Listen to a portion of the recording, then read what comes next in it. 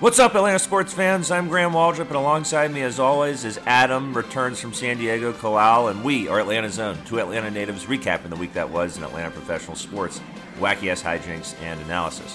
Adam, how's it going, sir? Graham, it's going very well.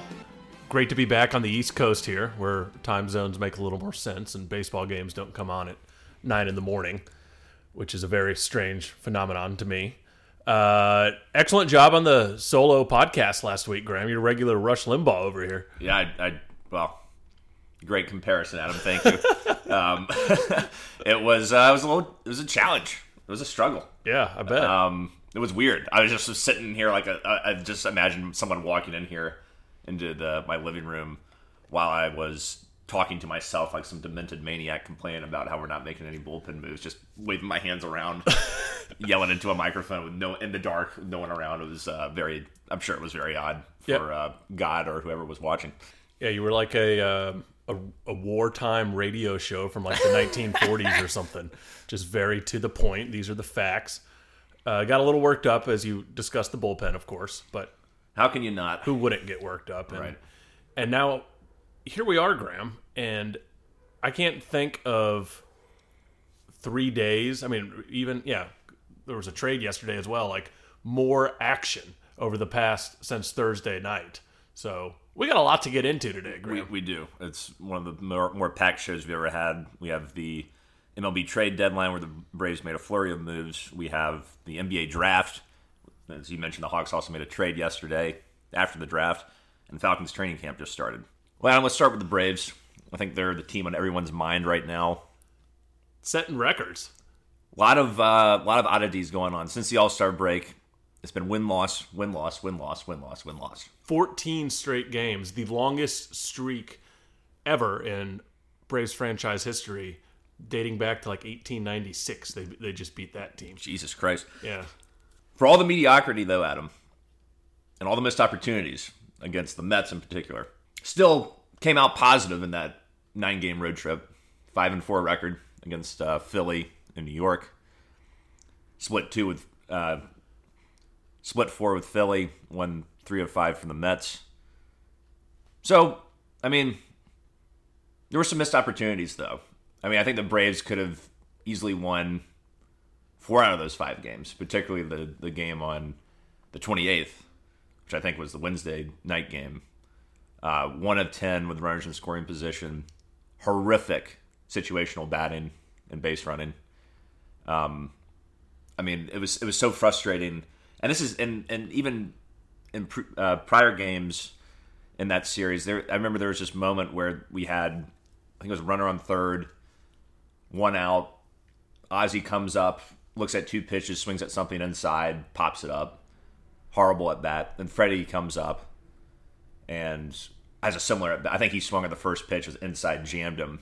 And it's like, what is this bullshit giving away at bats with runners in scoring position? We just have a horrible approach with that. Well, sabermetrics tell you get your best pitch on the first pitch of an at-bat, Graham. No need to work the count. Ugh. That's Chip Carey talk, Graham. Well, who works a count anymore? The Dodgers. The Dodgers work the count. That's why they are consistently competing for a World Series every year. That's why they beat our asses last year, because they work the fucking count. We don't do that when we need to. And we also had another series where we score 19 runs, but 15 of those come in one fucking game. It's getting really frustrating, that whole explosion of offense and then just jack shit. Easy, Graham. That you're getting too worked up too. I know we're only like 10 minutes in the episode, but we got a lot to get into. This team is infuriating. They play teams well, and they don't. I mean, and on paper, maybe they even shouldn't be playing as well without Ozuna and Acuna and guys like that. But it's like, we held our own against the Rays, even though they won the series. We held our own against the Padres. We're in the toughest part of our schedule. We're playing teams who are competing for playoff spots, and some teams in particular that are going to make the playoffs that we know of, like San Diego and Tampa Bay, and the Mets maybe, but Brewers this week, and the Brewers this week. And it's like, we are running with these teams. We just can't put together any sort of consistent effort outside of the starting pitching for the most part. Well, yeah, I mean, and then the day, we've been saying this for months now, like the days that, Tukey's last start, he loses, had a brilliant outing, went set like 7 innings, gave up 1 run. We scored none. And or maybe we lost 2-1 that day. Either way. And then last night, Friday night against Milwaukee, we put up a 4 spot in the first inning. Against Burns, one of the best pitchers in the league. Yeah, you're like, holy shit, things are coming together. We got positive vibes from this trade deadline. We got Tukey on the bump. He's been lights out, and then he gives up 7 runs. It's just like, it's shocking how like the offense and the pitching just do not want to match up. No. On the same night. But the pitching overall has been really good from the rotation.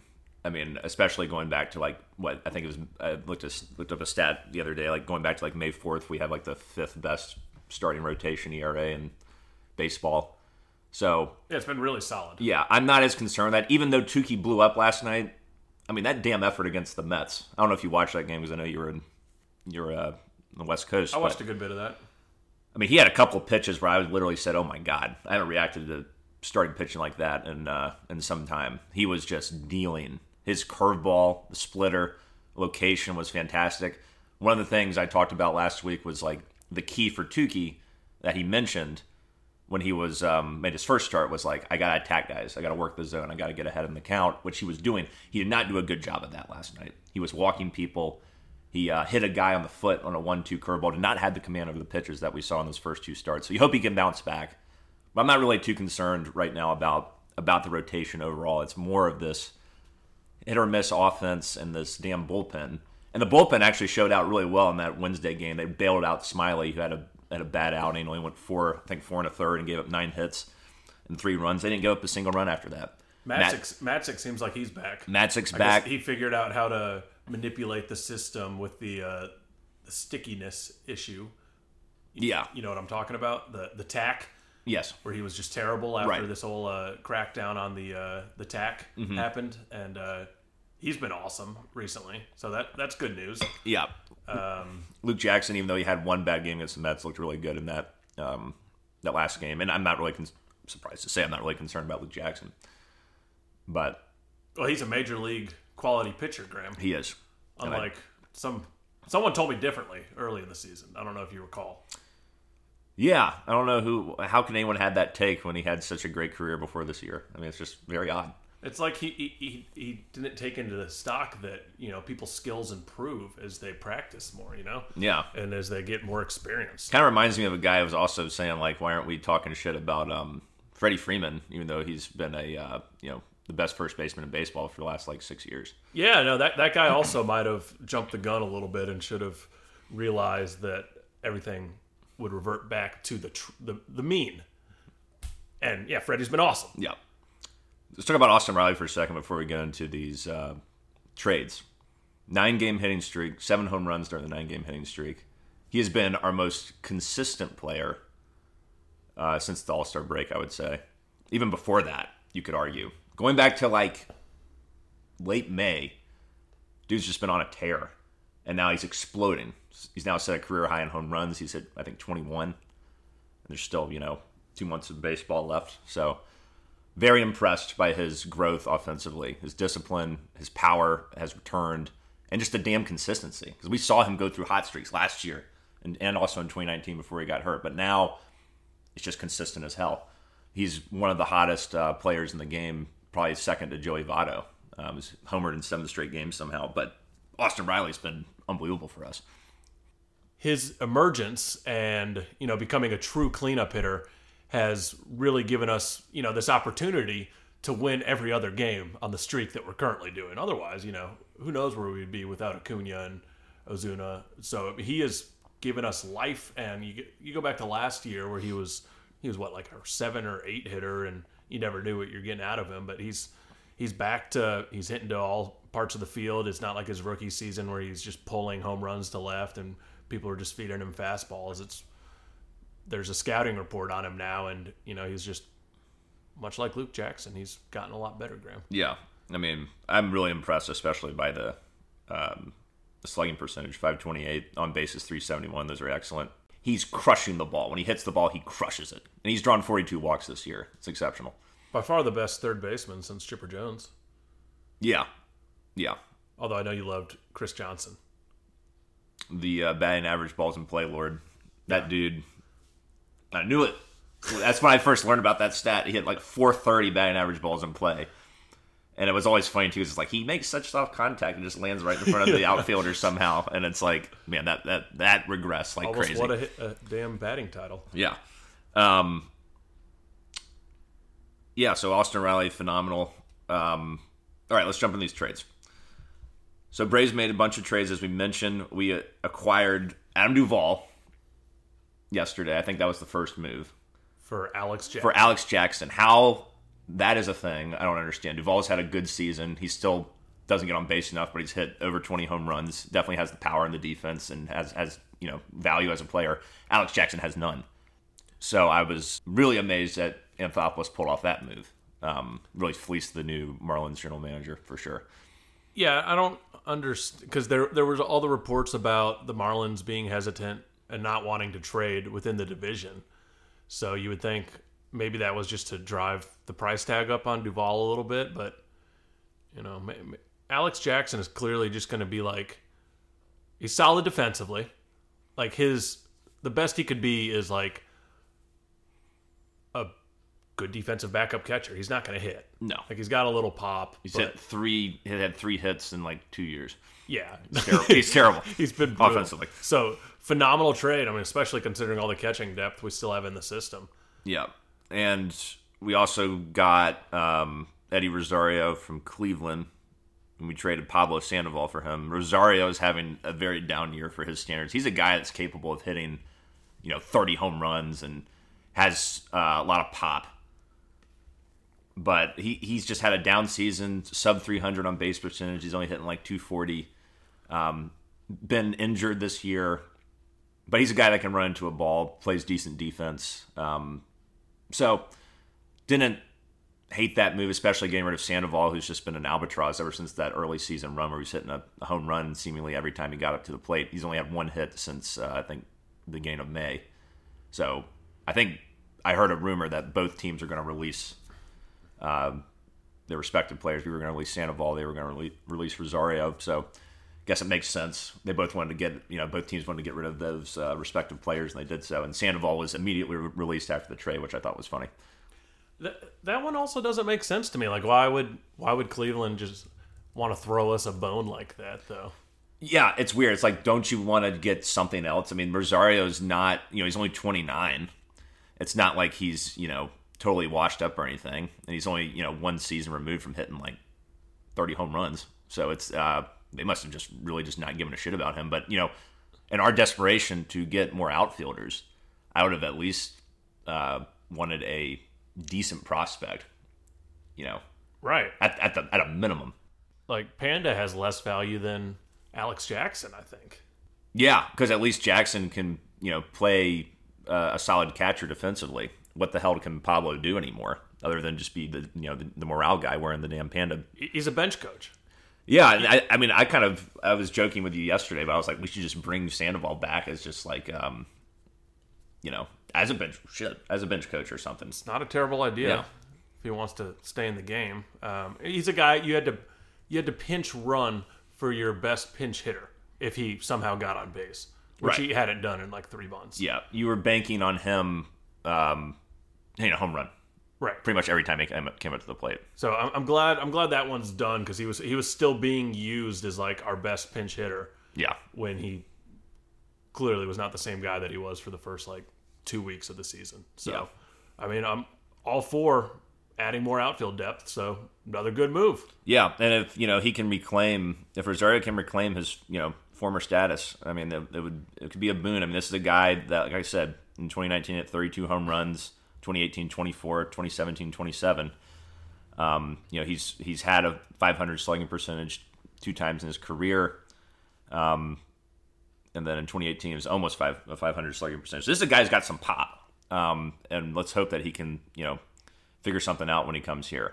He's definitely been better than he was at the beginning of the season. I had him in fantasy baseball, and I dropped him after about middle of May because I was like, he was not doing shit, and he's hurt all the time. But, hopefully he gets his stuff together coming to the Braves.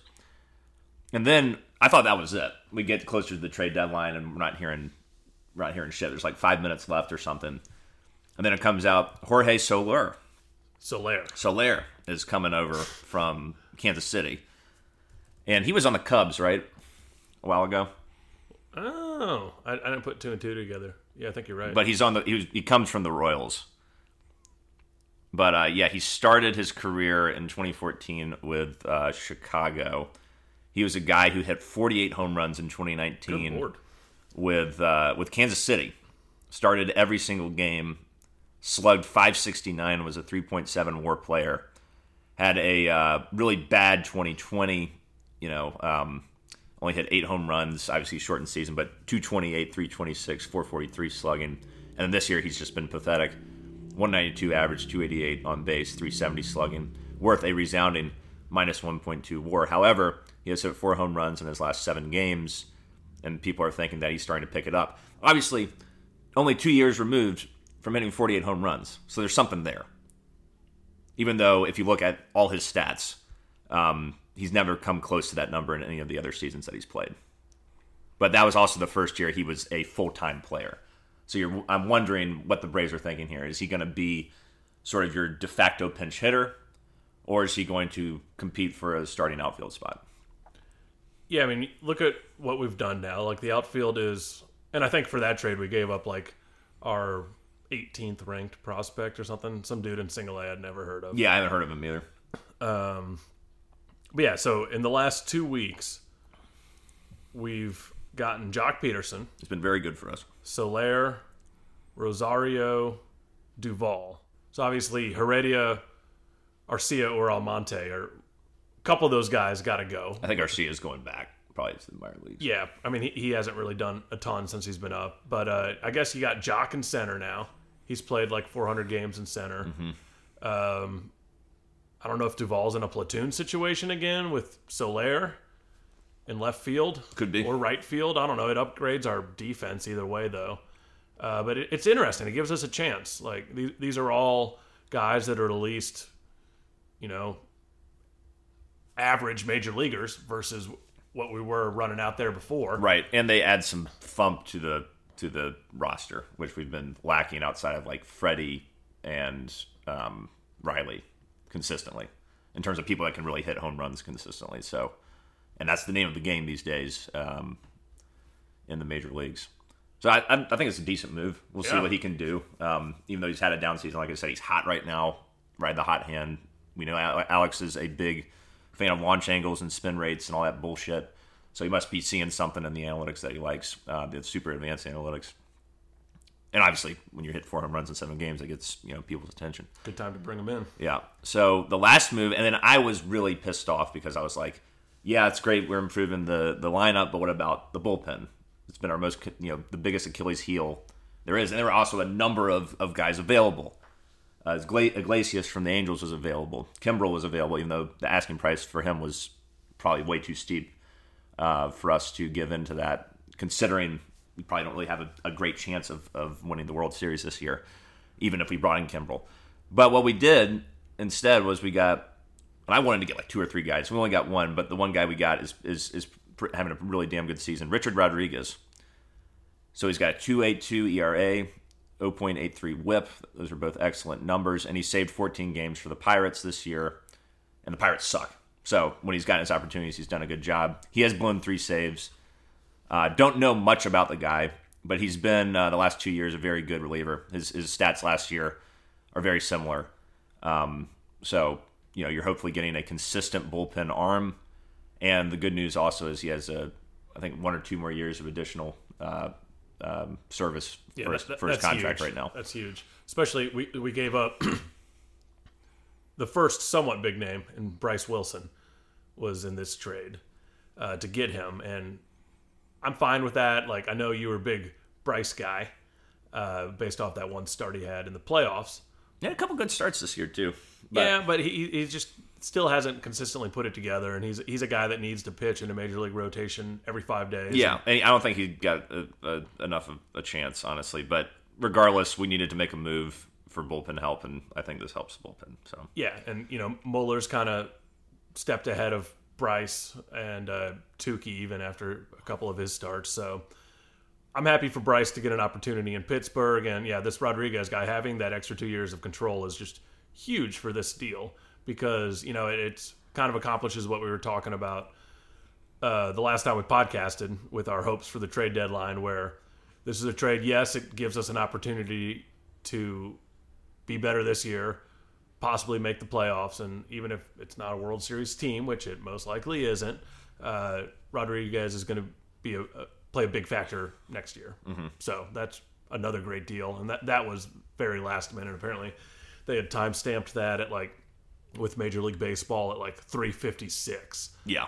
So you had already sent me a scathing text about how ridiculous it is that we didn't get any bullpen arms, and then we got one of the best available names out there, in my opinion. I remember watching this guy pitch against us when we played the Pirates a few weeks back, and he looked really damn good. So I'll be excited to see him in a uniform, hopefully tonight. Cool. Yeah, and Duvall actually played last night, which was surprising. I was able to get here so fast. The other guys should be here by now. And like we said, it's a critical stretch we're going through, having faced our top two divisional foes, now facing Milwaukee. I think we put the Cardinals again, who are fading, but they're certainly a competent team. I think we play them after Milwaukee, so it's it's a tough stretch. It's a tough stretch we've been going through. They've been hanging in, but God, can we just win a couple of games in a row? And we're going to find out if these moves will actually enable us to do that. I'm glad we didn't trade within the division. And while you'd like to get Chris Bryant or Javi Baez or whatever, it's Chris Bryant's a rental. You don't want to bring in Chris Bryant because you're going to give up a lot for him, and this team's probably not good enough to win a damn championship this year. The Mets went out and got Javi Baez. That makes their offense a little better. I think that's all they really did, though, right? Yeah. And Philly also got Ian Kennedy from the Rangers, who's been great for them as a closer this year. He was a guy I kind of was hoping we would go after, too. But, so I think the top three teams in the division certainly improved themselves. I think the Braves made the most moves and probably will have the most improvement, I hope, especially offensively. It's still a very close division. We're still in, four games back? And I think a half game back from Philly. So it's, still going to come down to the wire. You would like to have taken more games for the Mets, but we didn't. And we just got to sort of just keep soldiering on and see what happens. Yeah, they still have that fighting will about them. Oh, yeah, they're not giving up, for sure. Even though so many of the pieces from last year are gone, there's still, I guess the heart of this team is Freddie Freeman. Mm-hmm. Ozzie Albies right now. Acuna's still with the team. Yeah. Pushing them on. So they're not going to quit. And with that rotation being as solid as it has been, we got a fighting chance. Yeah. For a show. And hopefully a new closer. I'd like to see Will Smith slide into the 8th inning role. That ain't going to happen, Bubba. No? That's snit loyalty right there, Bub. I mean, Will Smith, he's only blown, 2 games all year? He's a fucking roller coaster, though. He allows too many guys on base. He's not consistent. I don't trust him in the 9th inning. He makes you nervous? Oh, hell yeah. It is shocking how he always gives up his hit to the first at bat and then generally works his way out of it. It's just not a recipe for success, and he's been so inconsistent this year. He's been solid. He's saved I think over 20 games, but it's man, every time he steps on the mound, I'm like, Jesus Christ, it's almost like you're just. It's like being blindfolded and stepping off a fucking building, and you're hoping that there's you're only going to fall 10 feet, but you might fall 1,000 and kill yourself. It's a horrible metaphor. What the hell kind of analogy is that? You just don't know what you're going to get, is what I'm trying to say. I don't think you knew where that sentence was going. I did not. No, I didn't. No, well, I would say this much, Graham, and maybe you'll agree with me. I don't like the idea of a guy coming from a much smaller market team where there really wasn't much pressure on being a closer, and then bringing him to Atlanta where we're fighting for the playoffs, got these huge crowds at Truist Park, and then the pressure of closing. I'd kind of prefer to just stick with Will Smith, who's been getting the job done for the most part, and let this guy get his feet wet in the 7th, 8th inning. Yeah, you can look at it that way. A similar thing kind of happened. Remember when we got Shane Green?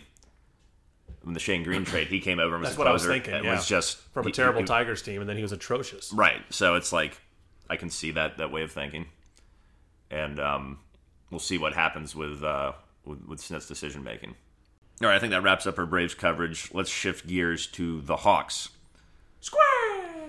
Hello, Mr. Hawk. Welcome back to the show. You did pretty good on draft night, Mr. Hawk. Gotta say. All right, so the Hawks made 2 selections on draft night, and the first one was Jalen Johnson out of Duke. This guy was hyped going into the season last year as one of those, prototypical Krzyzewski recruits. 5-star McDonald's All-American, 6'9" forward, 220, definitely can add some weight onto his body, some more muscle on his body, but the athleticism was off the charts. And he came in, only played 13 games. He had 2 huge games, one against Pittsburgh where he dropped 29-19, and there was another game where he scored he had 19 boards and 18 rebounds or something. I don't know, huge double-double numbers. And then he injures his ankle and then opts out the rest of the season, which was weird. And they didn't really disclose much about the injury. And so he quit on Duke to focus on getting ready for the draft, which was odd.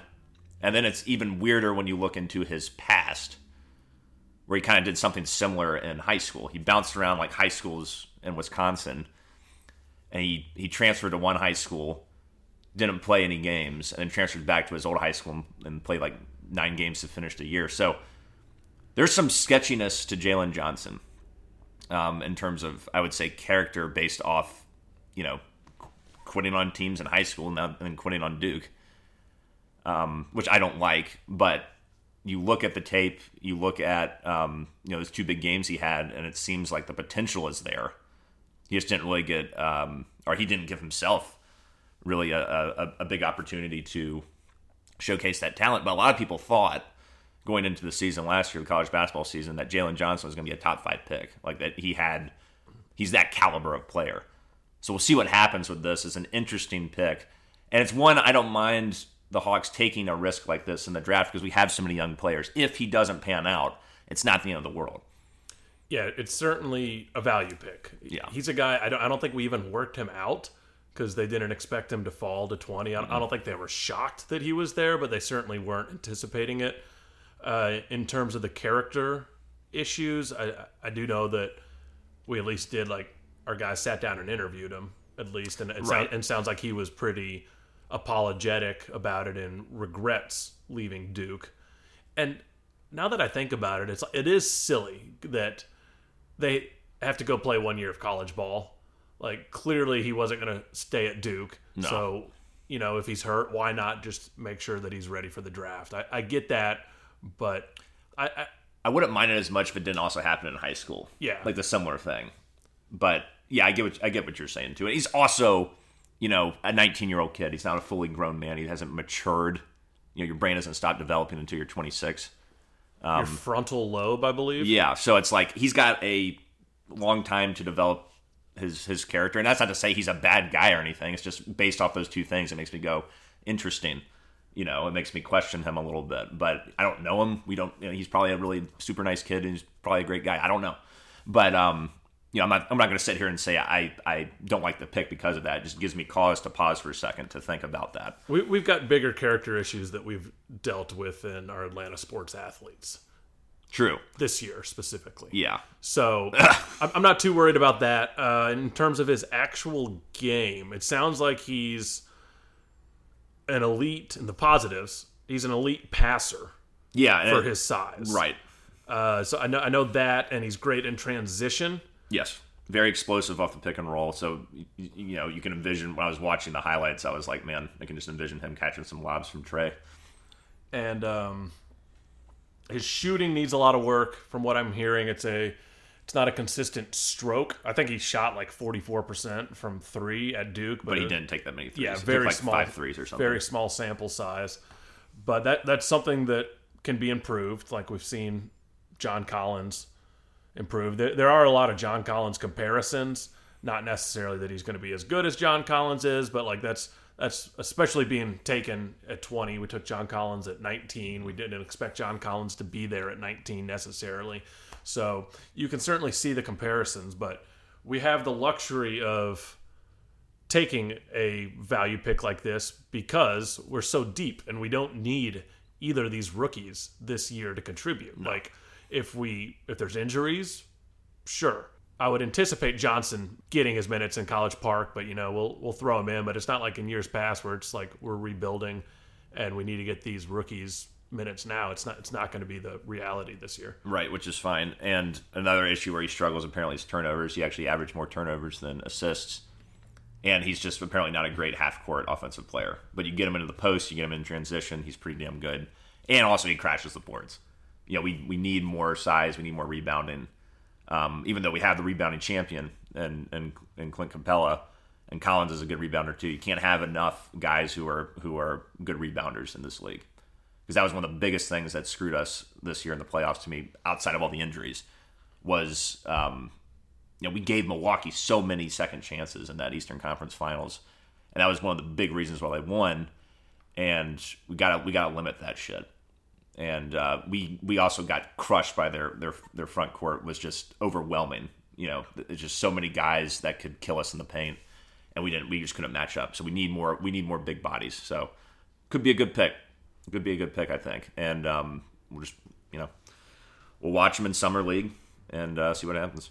Which is starting up in like a little over a week, I believe. So NBA's like year round now. Yeah, it's wild. I mean, with like October to July, and then the draft, and then summer league starts like in August. Yeah, I mean that's just because of the COVID and pushing everything back. Right. But yeah, it's been. I mean, I'm happy about it because I still feel like I've got the playoff high going with the Hawks. So I'm soaking in any Hawks content I can get, Graham. Yeah, I miss talking about the Hawks. And I guess the Jalen Johnson pick. He could get some minutes earlier in the year because other big news, Okongwu had surgery. Do you remember what it was? It was his shoulder. His shoulder? Shoulder issue. So that's kind of came out of nowhere, but he's going to be out for probably half the season already. He said 6 months. Which is really unfortunate Yeah. with the strides he was making, and he was going to be a huge piece. Another thing that sucks for Okongwu is that he didn't really get the chance to do, summer league or training camp or anything because of damn COVID. And now he's not going to be able to do it again in his second year because of this injury. It just sucks for his development. And you hope that doesn't stunt his growth as a formidable front court presence, which we saw at times, particularly in the postseason. Yeah, and Johnson's probably a little small. I mean, they project him as a 4. Could possibly play the 3 if his shooting improves a bunch. But I don't see him being able to fill like a backup center role. So that's going to have to be addressed at some point this offseason as well. Mm-hmm. Yeah, I could definitely see us going out and getting some more big guys for sure. And I know well, actually when free agency starts, which I assume will happen quite soon. Yeah, I think it's like beginning of August. Yeah. So let's talk about the 48th pick that we got. Sharif Cooper from Auburn, who had a hell of a season last year. And SEC basketball is back, Adam. I didn't know if you realized this, but they had more teams in the tournament than the ACC. I think they had like 6 or 7 teams in the tournament. So I did not know that, Graham. It was one of the better conferences last year. Wow. And he became one of 2 guards in college basketball history to average at least 20 points and 8 assists per game as a freshman. Can you tell me who the other player is, Adam? Is it Trae Young? It is Trae Young. So that's exciting. He's a very small guy. I think he's like 6 feet, 6'1", 165. But and Trae's more like 6'3", isn't he? I think Trae's only like 6'1" or 6'2" or something. Yeah. I think they're comparable size, but I think Trae has like 20 pounds on him. So he's a very, very small guy, but man, he played at a high level last year. I think it was like 21 points and like 8.8 assists. So I love this quote from Bruce Pearl talking about him. Bruce Pearl was his coach at Auburn. He says he's a guy that if you pass on, it can come back and bite you in the ass. He has a chance to be great. He's done it at every level, and he's done it at every level when he wasn't supposed to. He wasn't supposed to be the best player on the Nike circuit. He wasn't supposed to be able to do what he did in high school and in the SEC. He did it. His teammates respect him. He's the hardest worker on the team. He's a gym rat, and his opponents fear him. If that's not a a great recommendation, I don't know what is. I don't know if he's going to play. Like, we don't know if Johnson's going to really play that much this year, but I like this because we need more depth in the backcourt. I know we have a good backcourt, but we don't really have anybody to be the backup point guard. And I know we made that trade, which we'll talk about. But this kid could develop into someone that could be a potential hybrid player, a 1-2 kind of thing. He could potentially play backup point guard. He could also maybe get some minutes at the 2 as well. So I like this pick. I don't think there's a world where him and Trey can play on the court at the same time, though. So the comparison to him is it's Trae Young, but without the shooting. Mm-hmm. Elite passer, elite ball handler, can get into the paint. He's not a good 3-point shooter, though. Yeah, can't shoot very well, and defense is Trae Young or worse. So I don't think there's a world where these two can play on the court at the same time. And that's fair. Yes, ideally you would love him to run the second unit. I definitely don't think it'll happen early on. He'll get his time at College Park. But talk about a value pick here. This one is awesome. He was a guy that we were scouting to possibly draft at 20 overall. So, for our first pick to be potentially top 10 talent and this guy to be top 20 talent and get him at 47, 48, wherever it was, it's pretty great by the Schlenk once again. And we'll develop them this year and hopefully get them some minutes at some point. But yeah, this kid seems very intriguing and high character guy. I know there were stories about how I guess he didn't get in his first game until 14 or 15 games in. He had some COVID issues and he had to isolate, and Bruce Pearl was talking about how he was working out on his own the whole time and then comes into a pretty tough environment and drops 20 and 10 on them in his first ever college game. So potential stud. We'll see how he develops. And then Hawks made a trade, Adam, which you reported this morning. Well, you didn't report it, but you saw it on Twitter, and you're going to report it to our users. I did report it to you, Graham, and I will also report it to our users. We added a backup veteran point guard, Delon Wright from Sacramento. So it was a 3-team trade. Boston was involved. We end up dealing Chris Dunn and Bruno Fernando. So 2 guys who, Fernando is just trash. Fernando's pretty much the Alex Jackson of backup centers in terms of he wasn't going to have a place here. And Chris Dunn, let's never talk about Chris Dunn. So, last time. So this is great news. And Delon Wright, he played about 30 minutes a game last year, averaged a little over 10 points a game, around 5 assists per game, 5 rebounds. So he's a legitimate player. This is going to be a solid backup point guard to have. I don't know what this is. This could be the end of the Lou Will era. I don't think it needs to be. I think we could still have a spot for Lou as the 2 on the second unit. Maybe. You still want that scoring punch, but I think this is a good trade for us, and it addresses one of our major offseason needs. Yeah, I just don't see a need for Lou Williams now, especially if DeAndre Hunter's healthy. Maybe you bring him back, but I think this move signifies that it's probably not going to happen. And I will say this last bit on the draft is that Schlenk has consistently proven, and he's missed on a couple of picks. Who doesn't? Every GM misses on a couple of picks. But the fact that he was able to get Collins at 19 and Herter at 20, whatever it was, and those 2 guys have been so freaking huge for us, particularly, Collins during the whole rebuild and last year, and then Herter's development, especially last year. And Herter carried us to the Game 7 win against the 76ers to go to the Eastern Conference Finals. The value that Schlenk gets in these picks are for the most part outstanding. So you got to trust his judgment, regardless of what you think about Johnson or Cooper and any of their shortcomings. You got to trust in Travis Schlenk when it comes to the draft. Believe in the Schlenk. And it's just such a luxury that we have to where we don't need these guys to hit. If they're misses, it's not the end of the world. Yeah. We're not in a desperation mode. But I guess the other thing we need to discuss is all the rumors leading into the draft of Cam Reddish being on the trade market, to where they realize that they're not going to be able to sign all of these guys, as we've discussed multiple times on this podcast. So I think the thought is Cam Reddish's stock might not ever be higher than it is right now after his playoff performance. But I'm glad we didn't end up making a deal, because I really want to see Cam play for a full year under McMillan. Yeah, and also it's man, I would hate to just move up in the draft. If you're going to trade Cam for like Bradley Beal or something, so be it. I mean, that would be a straight up trade. We'd have to give them more, but I'd be fine with that. Sure. But do not trade Cam to just move up in the draft. I'm so thankful we didn't do that. There were so many rumors on Twitter right before the draft. I wasted so much time reading all this bullshit about how this is. We were going to trade up to 13 to trade with the Pacers, and we're going to give them Cam Reddish. And it's like, why the fuck are we doing this? I mean, we didn't, but I was like, why the fuck is this even a possibility? I'm so glad that didn't turn out to be true. Yeah, I mean, I understand the logic behind it, but I'm happy we stood pat because, I just want as much depth as we can possibly have on this roster. As we saw last year, it was all needed. So hopefully we've added a little depth through the draft as well. And let's go. Summer League, baby.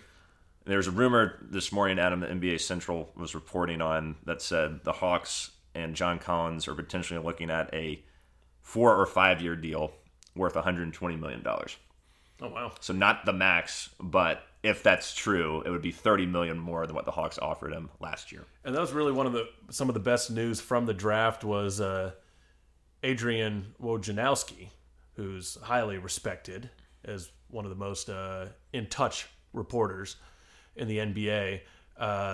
Basically said other teams are not really looking at John Collins as a viable candidate to sign anymore. And it's widely thought that the Hawks are going to re-sign John Collins. Yeah.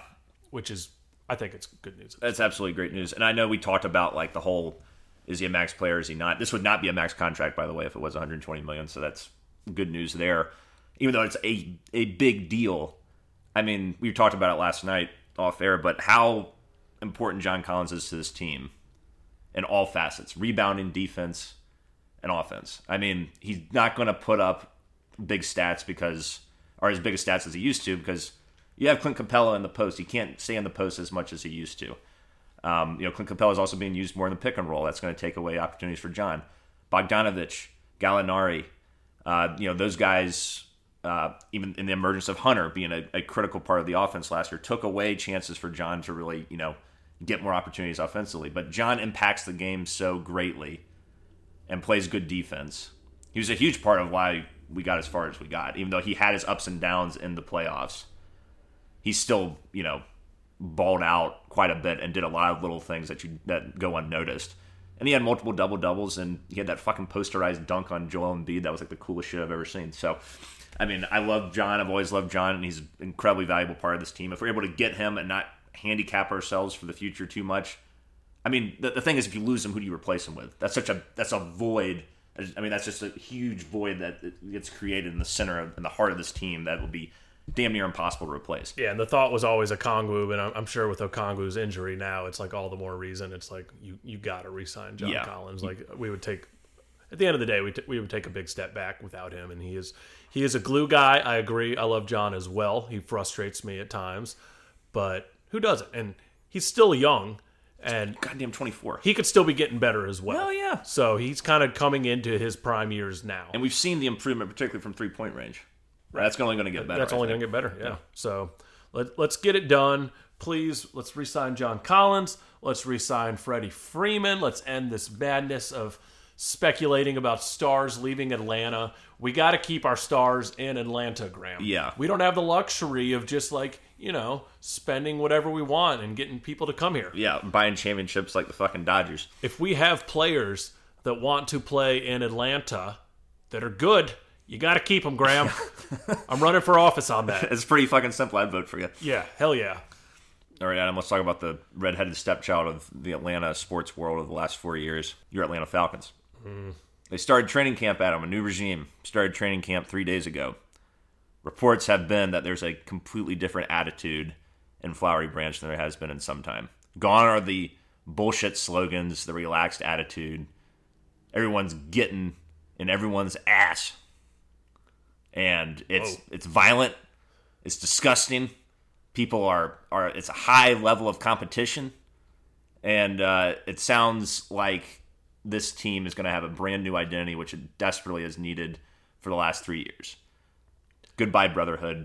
Welcome to the Arthur Smith School of Hard Knocks. Do you have Grady's quote pulled up there? I think we need to go ahead and read that on air. Yeah, let me... Here's what Grady said. It's deeper than the message. It's about the product on the field, putting the work in. Coach Smith made it clear that we're not going to be about slogans and all this, whatever. The best player is going to play. The toughest dude is going to play. Ain't no fluff. We're going to try to get the best out of everybody day in and day out. I can't do nothing but respect that, and I love that about him. If that's not a knock at Dan Quinn, I don't know what is. Yeah. And I love it, too, how Arthur Blank, I'm going to throw some shade at Arthur here. He said when he was getting grilled about Atlanta United's whole bullshit that's been going on with firing their coach, he's like, I'm not really a patient owner. If I was eating or drinking something, I would have choked or spit it out or maybe died on the spot. I'm like, you're the most patient owner in the world. You kept Dan Quinn around for 4 fucking years. Oh, I thought you were saying that. I thought that was the end of the quote. I was like, what the hell is he talking about? Eating? Okay. I wish Arthur Blank said that. No, it's just me rambling like an idiot. And then that's where Graham comes in. Yeah, it's like, you're not a patient owner? I was like, get the fuck out of here. Well, I think he probably thought keeping Dan Quinn around was the best opportunity to win at the time, based off Dan Quinn's the only coach in the last, 25 years to get to the Super Bowl? I guess, but also, and Thomas Dimitrov's another example of that. Kept him around for 14 years. He didn't draft one good defensive end in that time. Yeah. It's just pathetic. It's shocking, and Arthur wants to win. I want Arthur to win. Obviously. I do too. I give him a lot of shit. He's done a lot of great things. He's definitely the best owner we've probably ever had of any of the teams, I would say, because he's stuck with it. He's put his money where his mouth is. He's done a lot for the community, but Jesus Christ, man, you are a patient owner. You want to win, but you are a patient owner. Hopefully that's changing. Two things on that. First, with the Grady quote. Yeah. I'm happy for Grady that, he's our best player, one of our best players. We got to keep him happy, and this feels like refreshing for Grady. Yes. This change in regime. So he doesn't talk a lot either. So when he's saying shit like that, you listen. So that's great to hear. And then on Arthur Blank, another part of that interview with him was asking about Julio and if Arthur was personally offended by him leaving and all that.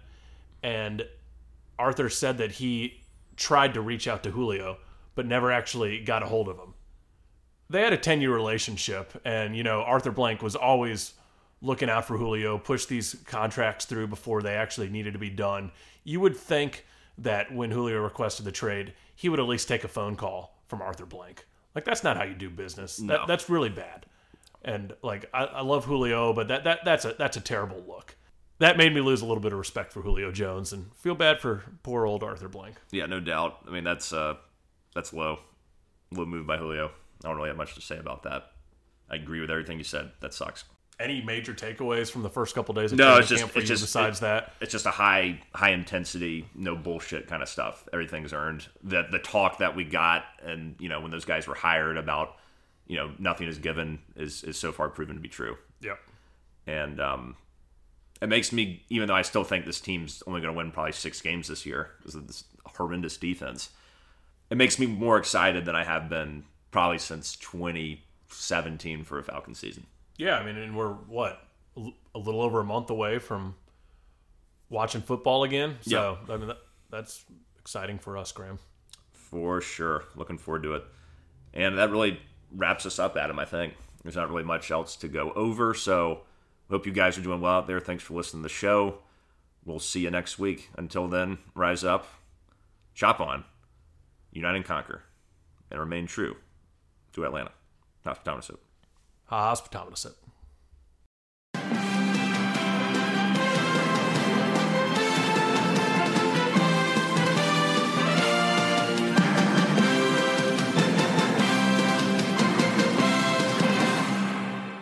All right, Adam, I think that, Jesus. I'm going to put that at the end.